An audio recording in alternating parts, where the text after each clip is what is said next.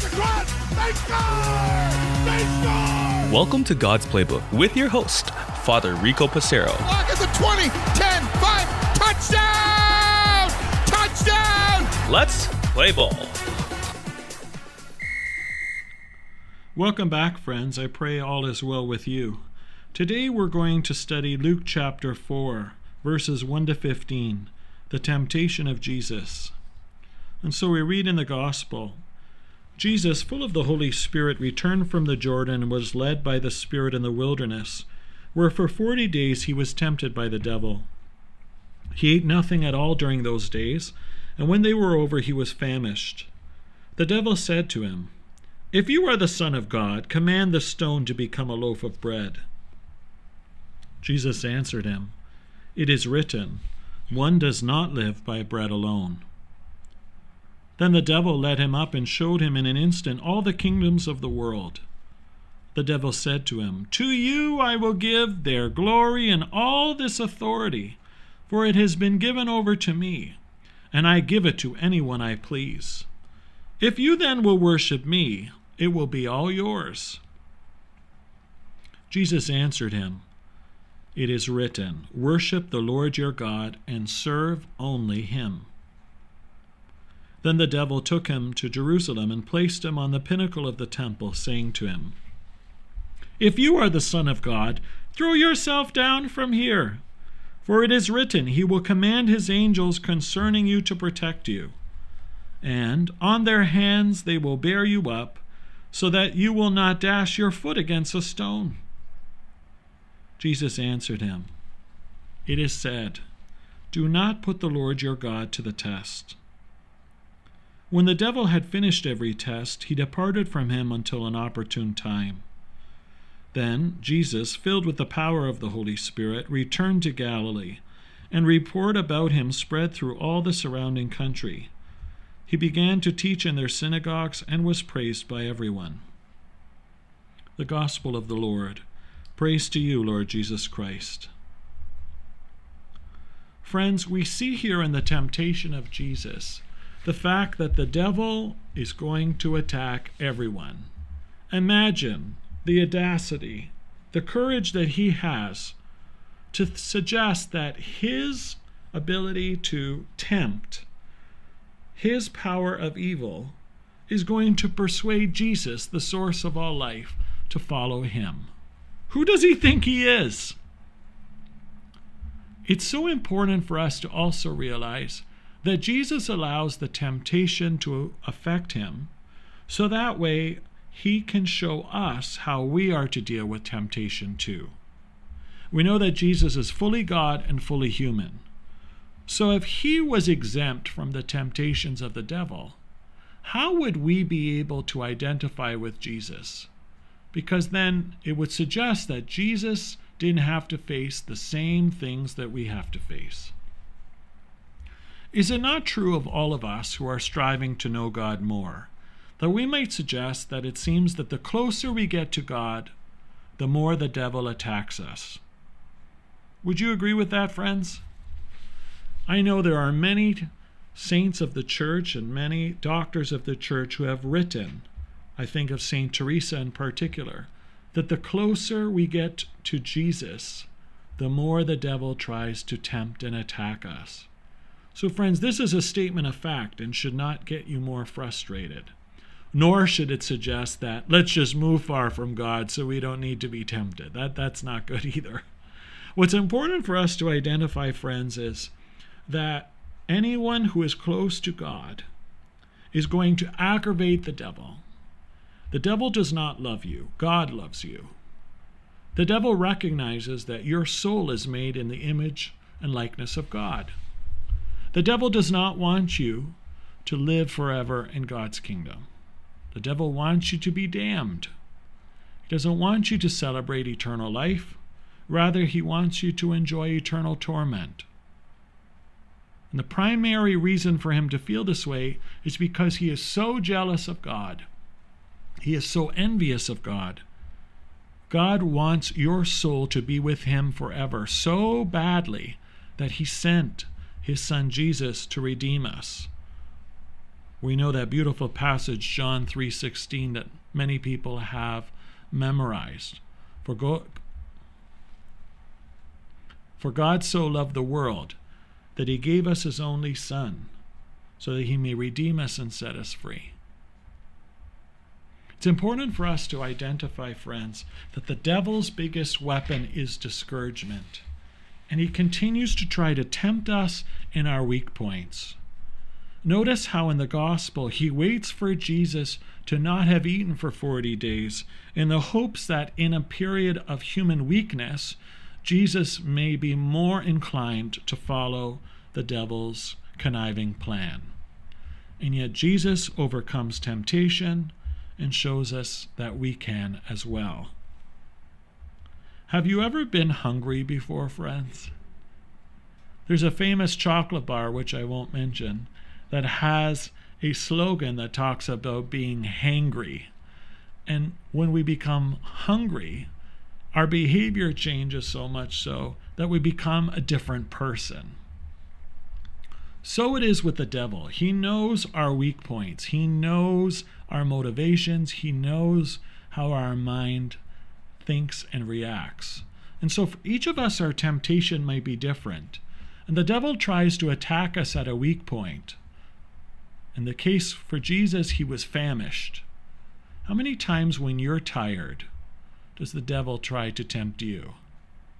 How many times when you and I might feel vulnerable, alone, lonely, frustrated, betrayed, does he try to poke at us, to push our buttons, to move us away from God? In times of spiritual dryness, to suggest that God has abandoned us and is no longer hearing your prayer. There are many ways in which the devil tempts each of us. The devil tries to help us to rationalize, you just missed one Mass. What's the big deal? Well, you said your prayers yesterday, so today you can just go to bed. That person's homeless. Let somebody else help them because they might just be somebody who's looking for money for alcohol or a cigarette.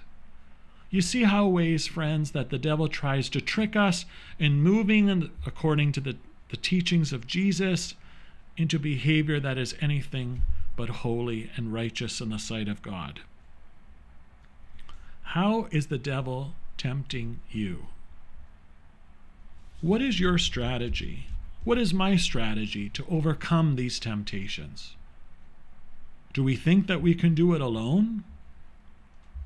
Jesus tells us, apart from me you can do nothing, but with me all things are possible.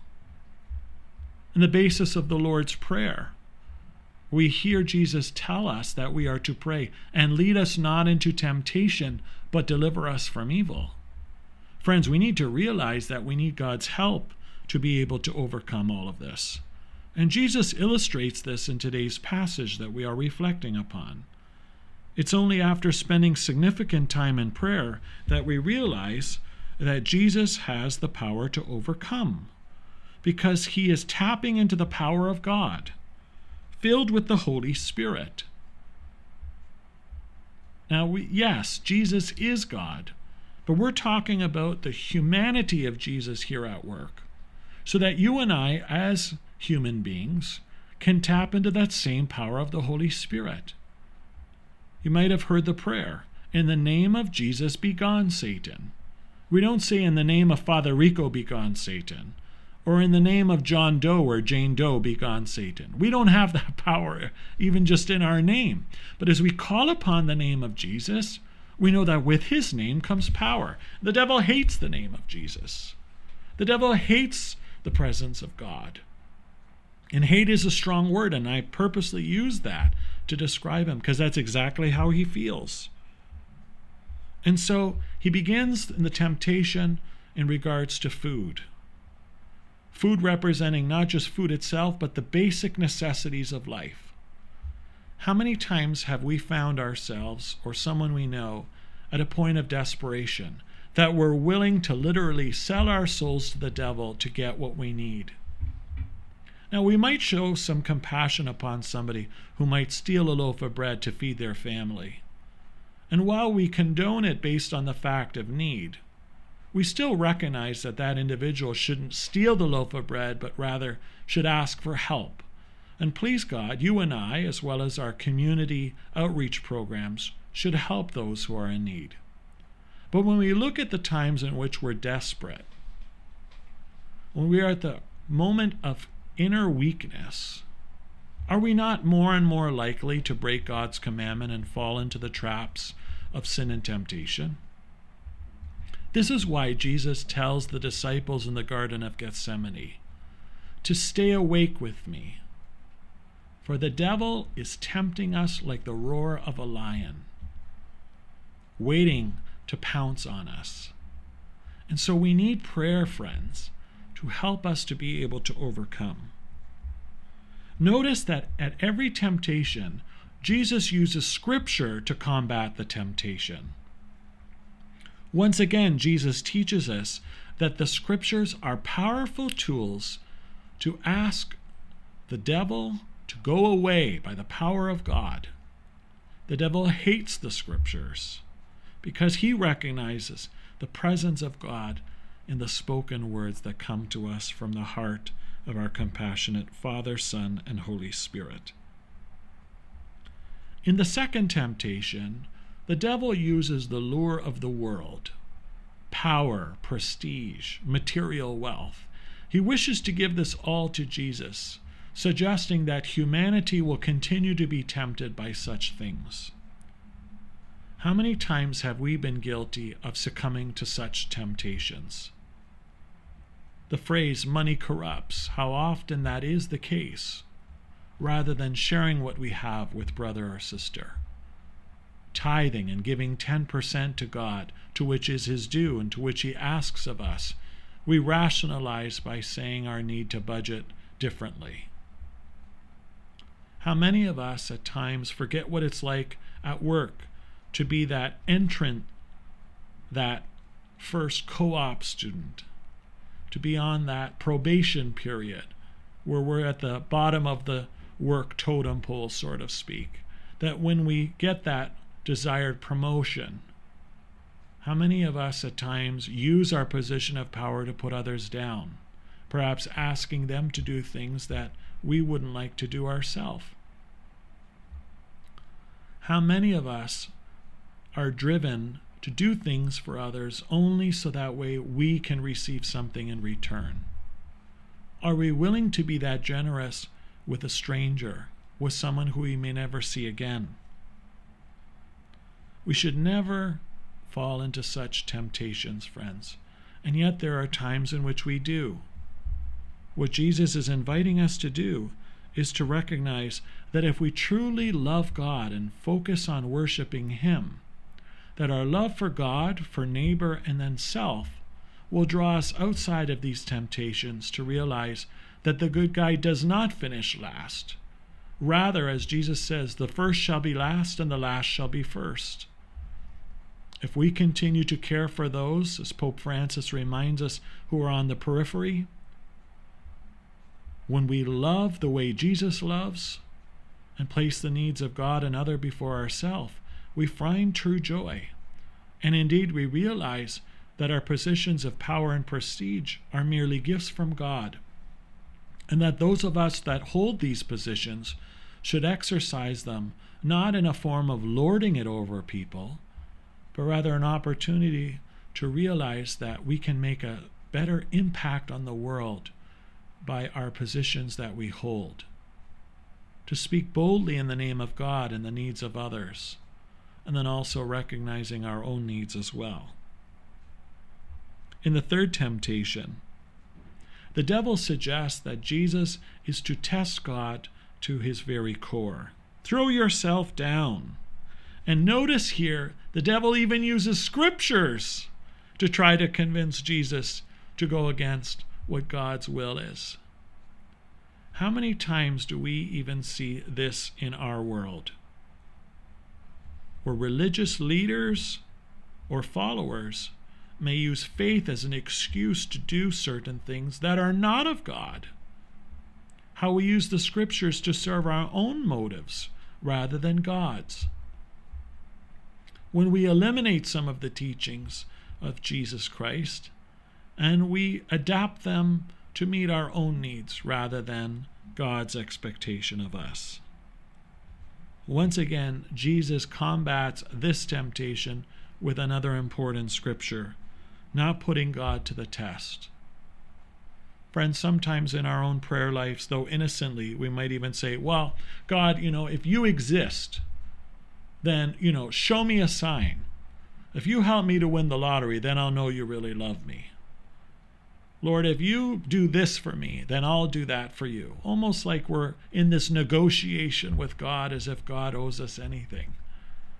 Friends, God doesn't owe us anything. Rather, we owe God everything we have and are. And yet, while God can never be outdone in generosity, it's not up to us to make these negotiations or requests. Now, Jesus absolutely gives us permission to come to him in prayer, but we shouldn't be putting God to the test. God, if you don't, then I won't. And if we're being truly honest with ourselves, friends, I know I can be guilty of this at times as well, sadly. We often test God. We worry much. We trust little. How can you and I move from these periods of temptation, even when we have a genuine desire to help somebody? Maybe to heal them of a terminal illness. Maybe it is to help them in a marriage that's on the rocks. Maybe it's to ask God to help them to be healed from an addiction of many kinds. It's up to us to lift them in prayer, to bring it to God's ears, and then to trust that God's will be done in the situation. What are the temptations that we are currently wrestling with? Do I work too much? Do I truly respect my spouse as he or she deserves?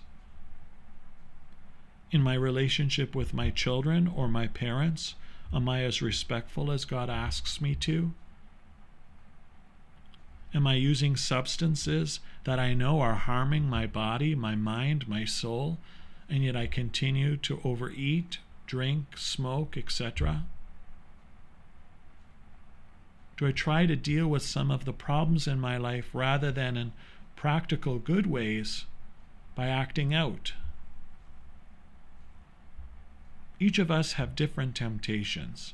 This list is not exhaustive, and yet the devil knows exactly how to attack us, and we need the power of God to sustain us.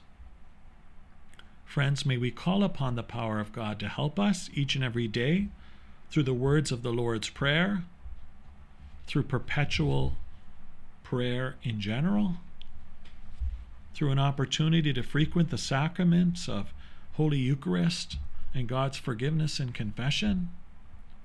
May we also seek to make these scriptures a way of inspiring us, encouraging us, lifting us up, so that we too will become holy, and with God's help will be able to overcome these temptations and laugh in the face of Lucifer, who wants nothing more than to keep us from God's love. I know you want to experience God's love, as I do. So in confidence, we move forward. Let us pray for one another. Let us especially pray for those who are struggling with temptation. Let us pray for ourselves who continue to struggle with temptation, and trust that God is always with us, no matter how strong or how weak we currently are. For God's Playbook, I'm Father Rico. God loves you, and so do I. If you like what you hear, please consider supporting us on our Ko-Fi, Ko-Fi, or GoFundMe at God's Playbook Podcast. Thanks, and God bless.